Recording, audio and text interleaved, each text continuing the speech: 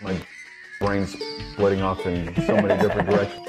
My brain's splitting off in so many different. My brain's splitting off in so many different directions that no one has the answers to.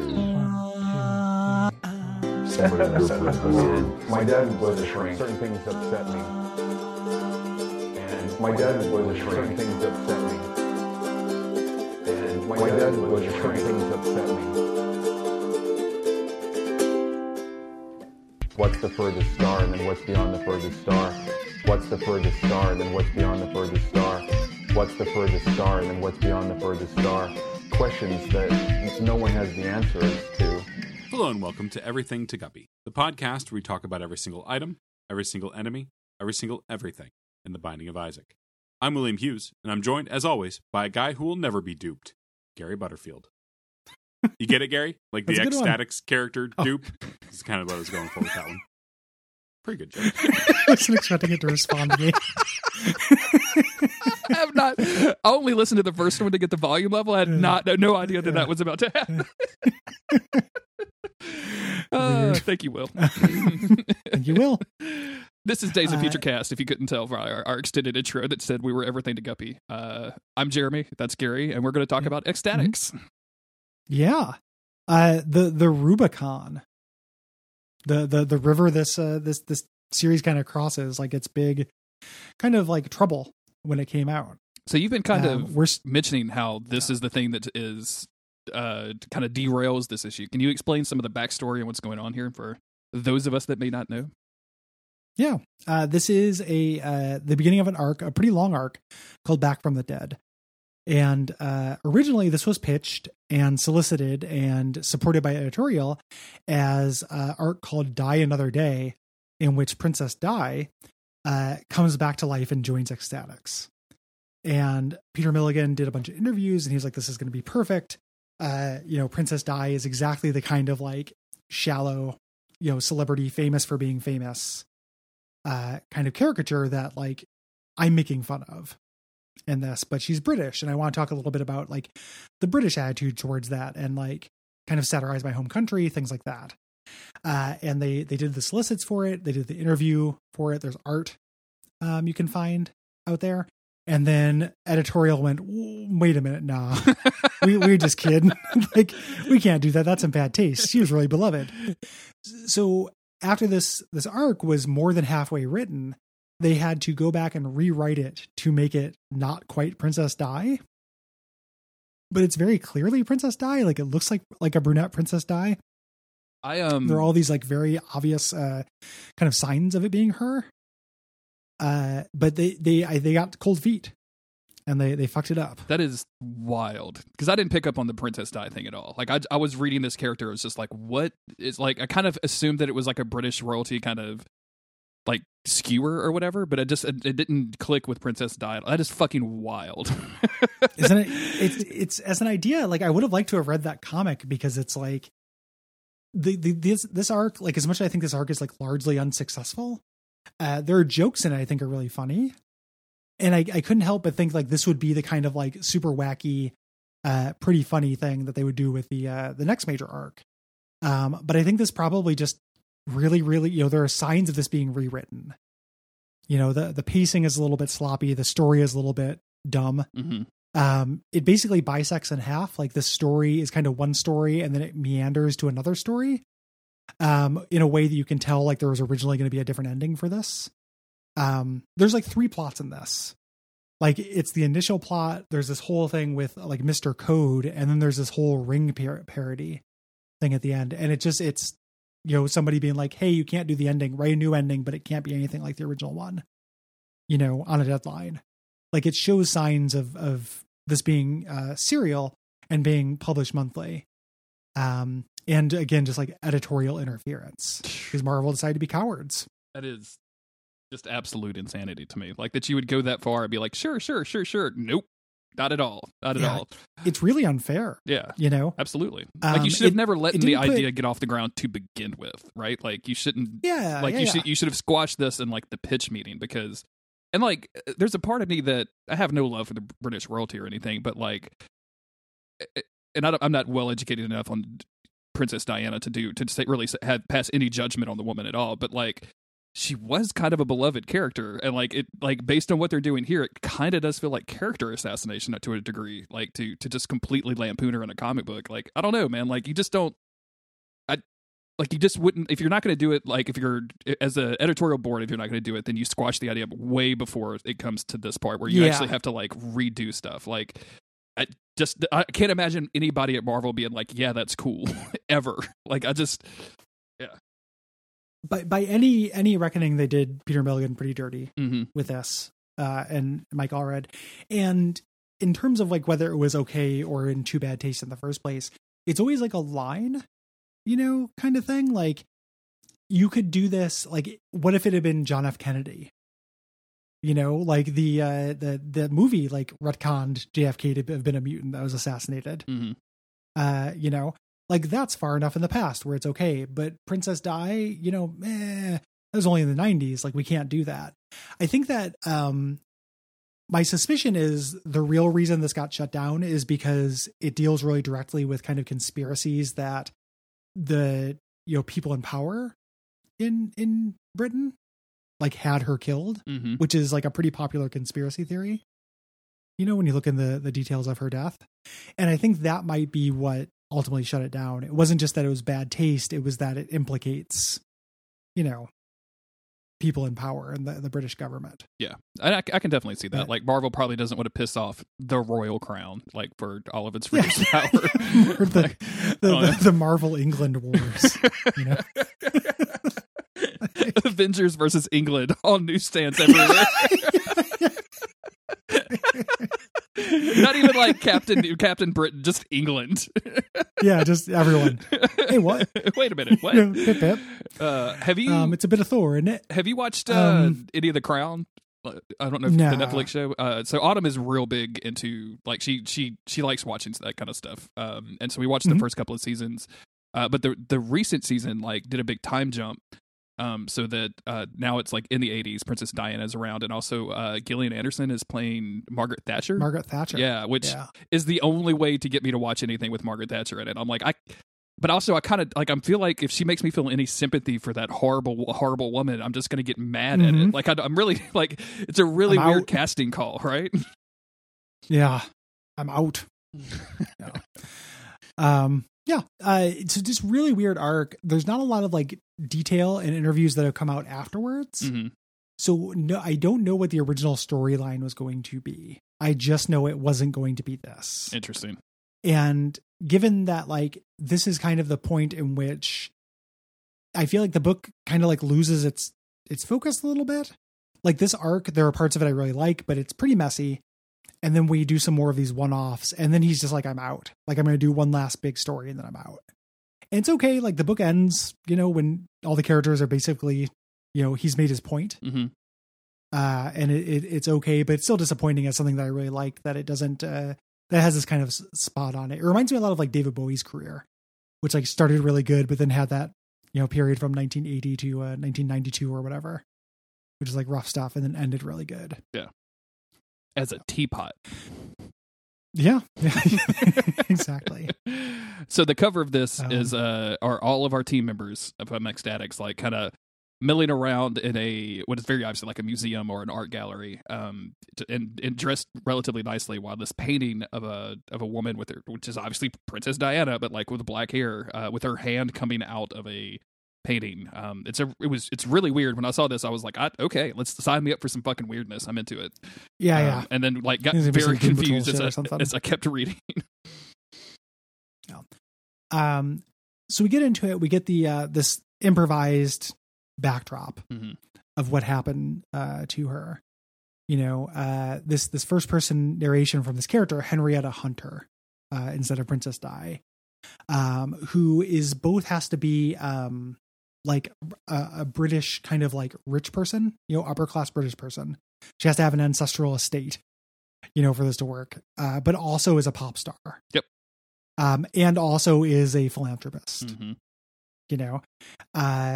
Talking about how she wanted to make things, better for people less fortunate than her, etc. When she gets killed on stage with a microphone, and it's like, I found myself in a long, dark tunnel, and there's a little page here. I'm like, oh yeah, but Princess Di died in a tunnel crash of paparazzi. Like, fuck, man. Jesus Christ. Really reusing some of this art. Okay. Yeah. I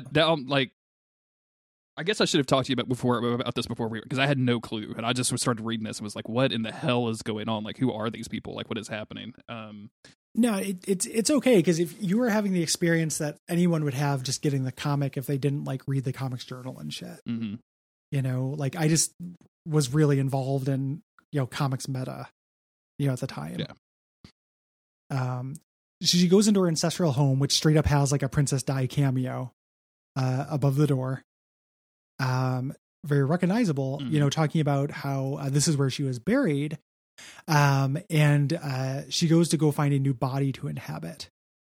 And it's a random body. It's not her body, that she finds, but she makes the body look like her. Via the sound effect, skig. Skig. Please no skiggy. No skiggy. I like her setting up when going ta-da. I think that's a good touch. That is good.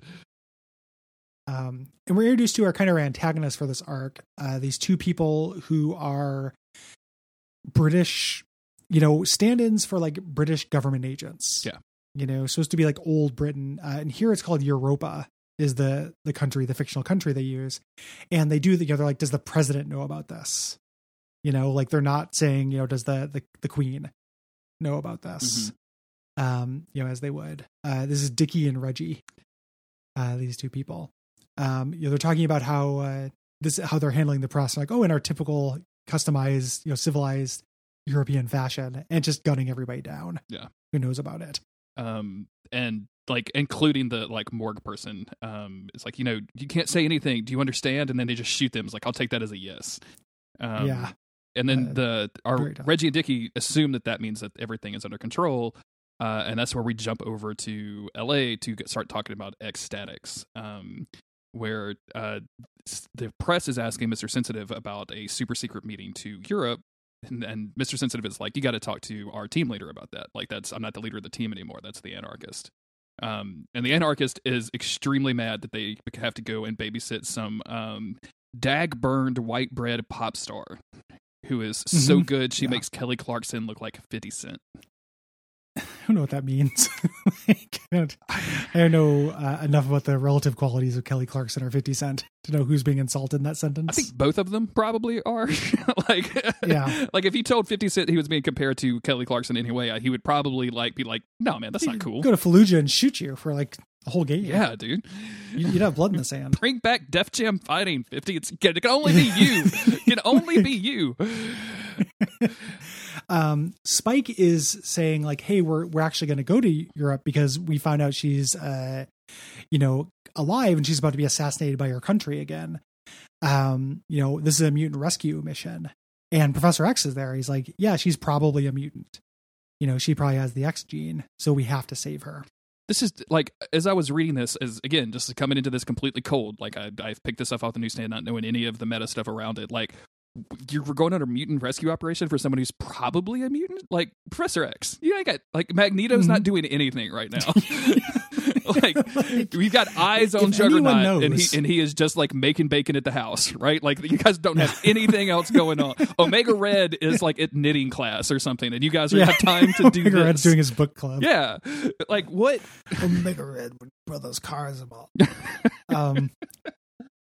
Yeah, this is, and again, it would make sense if Professor X was insisting they go rescue Princess Di, because Princess Di being a mutant would be like a big deal. Like I can imagine this whole panel with the exact same layout, with just different dialogue, where he's like, yeah, but this is huge for mutant kind. We have to do this. Like, she's one of the most famous and beloved politicians. Like, this will have huge strides. Do this, even though you're shallow and fame obsessed, do this for mutants, as a personal favor. But as is, it's just weird. Yeah, exactly. They teleport there. They kill all the killers, all the gunmen here, and they meet Henrietta here, and they kind of introduce the team here, talking about how they're all mortal, and they grab Henrietta / Princess Di. and say like, we got to get out of here. Let's roll. And they have this fun little thing where she's like, just like riding the Concorde, as she's covering up her nudity with a sheet as they teleport out.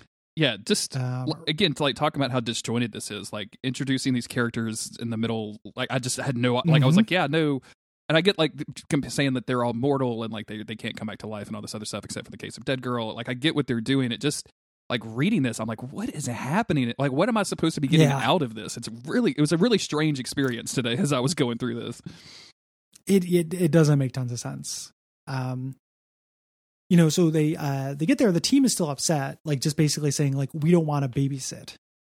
This is just a zombie pop star. We don't want to babysit her. We don't like her. Mm-hmm. And she's very upset about this. They're not sure exactly why they wouldn't like her.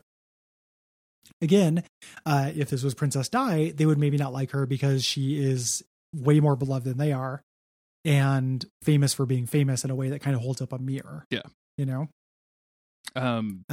Xavier comes out and says, like, I've done all the tests and Henrietta is definitely a mutant just like the rest of us. But she doesn't know what her powers are unless they're just the power of empathy, which is what she's suggesting. Yeah. Like I can understand people's suffering and people's pain, and I can also know how to make catchy pop records, which is just like, again, if this hadn't been based on something, like if they had actually written this just to be weird, like would be a lot more fun. But as is, like I'm just kind of stuck in between what these two things are, which knowing the backstory of this is blowing my mind, Gary. Like it's like reading this all over again. The idea of Princess Di having the power of empathy is funny, as somebody who did a lot of very, very somebody who is the opposite of charity should be done in private. Mm-hmm. So she goes on Lacuna and the Stars, of course, called the most photographed woman in the world. Again, another little hint as to who this really is. And the unfortunate thing is the president, or these two British guys have been watching it. Yes. Watching her go on this show. And it's like, she's back. She's a mutant.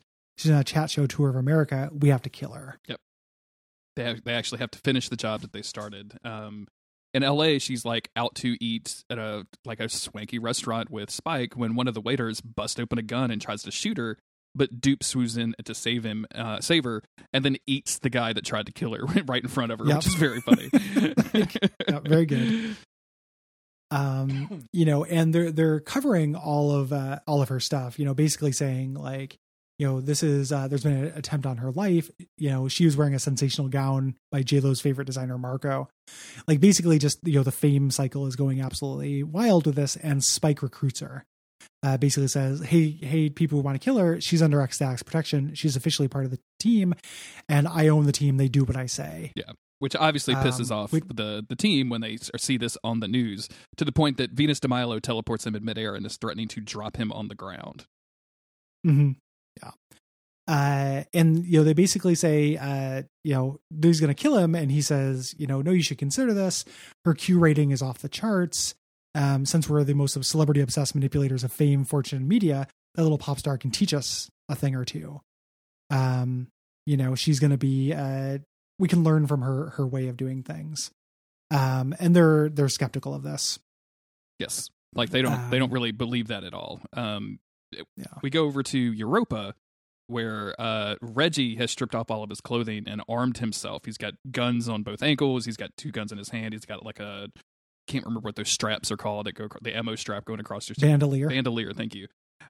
He's got one of those on, but he's also like naked except for his underwear. Whereas Dickie is like completely just dressed like a normal British dude. British dude, and he's just like, our assassin failed. That settles it. I'll do it myself. Which is just a funny little comedy scene. Mm-hmm. Reggie just being, I have no idea you wore tartan underpants. I'm a man of many surprises. For instance, I am a highly trained, highly efficient killer, who is pushing 80. Yeah. They basically, they're saying like, why would we kill her? And she puts on the TV and she's going to spill. She says, before I was murdered, some high-ranking members of Europa's establishment tried to stop me from doing my good work. They offered me money. They threatened me. Some propositioned me when I was only 15. And I'll be naming names on my next talk with Ricky Lake.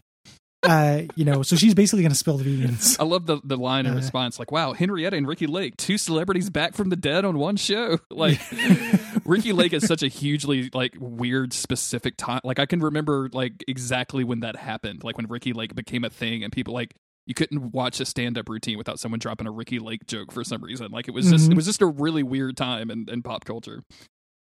My mom loved Ricky Lake. Oh, seriously? Yeah. Like that was on all the time at my house. Absolutely adored Ricky Lake. So, they're trying, they're saying like, hey, we have to fight fire with fire. We have to assemble a team. And Spike Freeman shows up and says like, I've got a team for you. They're like, Spike Freeman, I read about you in the Financial Times. You're a cross between Bill Gates and Satan. And he goes, Bill Gates is a cross between Bill Gates and Satan. Ricky Lake is he's basically I'm sorry I did this, but I had to look up Ricky Lake Twitter, and just in the last 3 weeks she has 2 tweets about Bitcoin. So if you I was fully expecting like Trumpism from Ricky Lake, like that's what I was almost guaranteed to have, and then like no, it's fucking Bitcoin. Like, oh, there's another one. My new crypto Ricky Lake coin. November 18th, November 20th. Like, this is fucking wild. I had no idea. Anyway, sorry. That's really weird. Yeah. Back to the podcast. I'm closing Ricky Lake's Twitter. it's okay. But basically, like what he's doing, he's showing these show reels. We're doing a classic Ecstatics team introduction through a sizzle reel. And the reason why he's doing this is because he wants the rights. He's basically saying like, I'm going to give you this team to fight my team because I want the entertainment rights, because that's what this is all about. And we're introduced to the Eurotrash. I love the Eurotrash as a team name. That's so good. The Eurotrash are really good. We got Ms. Tree, who was another tree lady. We got The Wall, who was this like preeminent leftist thinker with the Berlin Wall fell on him, and he became part of it, which I like a lot. Dude, it's so weird. Yeah, The Wall is super good. And then we have Surrender Monkey. This is a very early 2000s joke. Yeah. The French character. Just to blow your mind a little bit, this character comes back. Of all of them, this character coming back is the weirdest for me. I'll be honest with you, because like, it's extremely weird. Yeah. Then we have Oxford Blue, who is like a mix between Hugh Grant and The Thing. And then Blind Ali, who is basically Daredevil. Yes. And even these people are like, these like seem like crude stereotypes. It's like, yeah, that's how American works. That's how American culture works. Yeah. Like, we got to play to our audience. Yeah. And basically, it says, I want the rights, sign the contract. Where will the fight take place? And we cut to New York, where Ecstatics is opening up the new Ecstatics mega store. And they, as they're doing this, they're talking about, we have to give it, Henrietta's like, we have to give it something to our fans. This is our work. We have to wave and smile as they're sitting in the limo. And somebody notices this. It's Spider-Man. Yeah. I also just really like the fact that she's like, wave like this, and like showing the girls how to wave, like with the cup tan, the beauty pageant kind of wave. Mm-hmm. And all of the guys are like, just fuck off. Like, I don't like this. Yeah.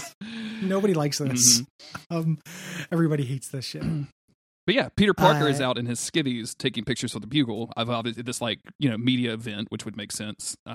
As the team is walking the red carpet, and Mr. Sensitive is telling Henrietta like, hey, you're treating this like it's all some like fun and game, but it's not all just like celebrity glitz and glamour. Like this, we risk our lives to do this, and we like, that's why they give us all of this, is because we risk our lives to save them.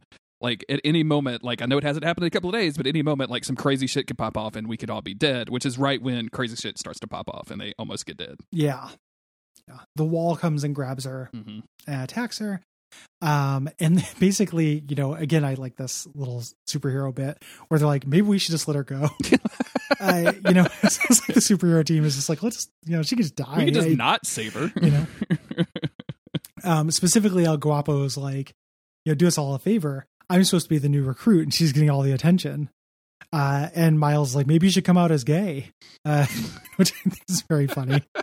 Do you think it would help? Well, it's worth a shot. And they're just sitting around debating whether you should save her. Like Mr. Sense is like, come on, Tyke, she's defenseless. And Anarchist is like, defenseless? She can hit the SOB with her empathy. Perfect. So the team isn't doing anything, but in comes Spider-Man. Yep. To save the day during our crossover here.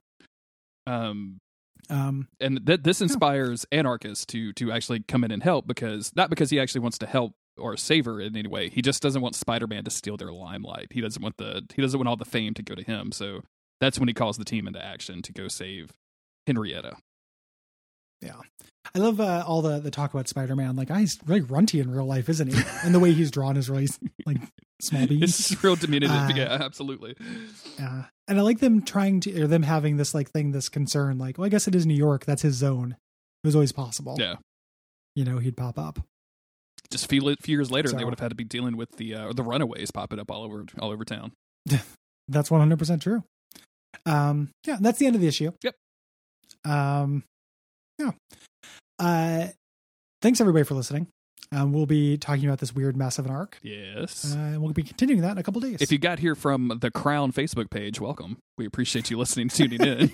Welcome. If you came here from ThatcherFans.net, we're not sorry. We will take your money, but we will not listen to your views. We will not have a beer with you. We will not have a beer with you. Or a pint, even. But thank you. A pint. We're not going to the pub with you. Yeah, absolutely. Pandemic times. Can't be going to the pub. Yeah. Patreon.com/DuckFeedTV is the place to go to support us directly. You can also leave ratings, reviews on various podcast services. And that's really about it. So, yeah, thank you to everybody who's done that. We appreciate it. Mm-hmm. Yeah, and until next time, take care. Bye, everybody.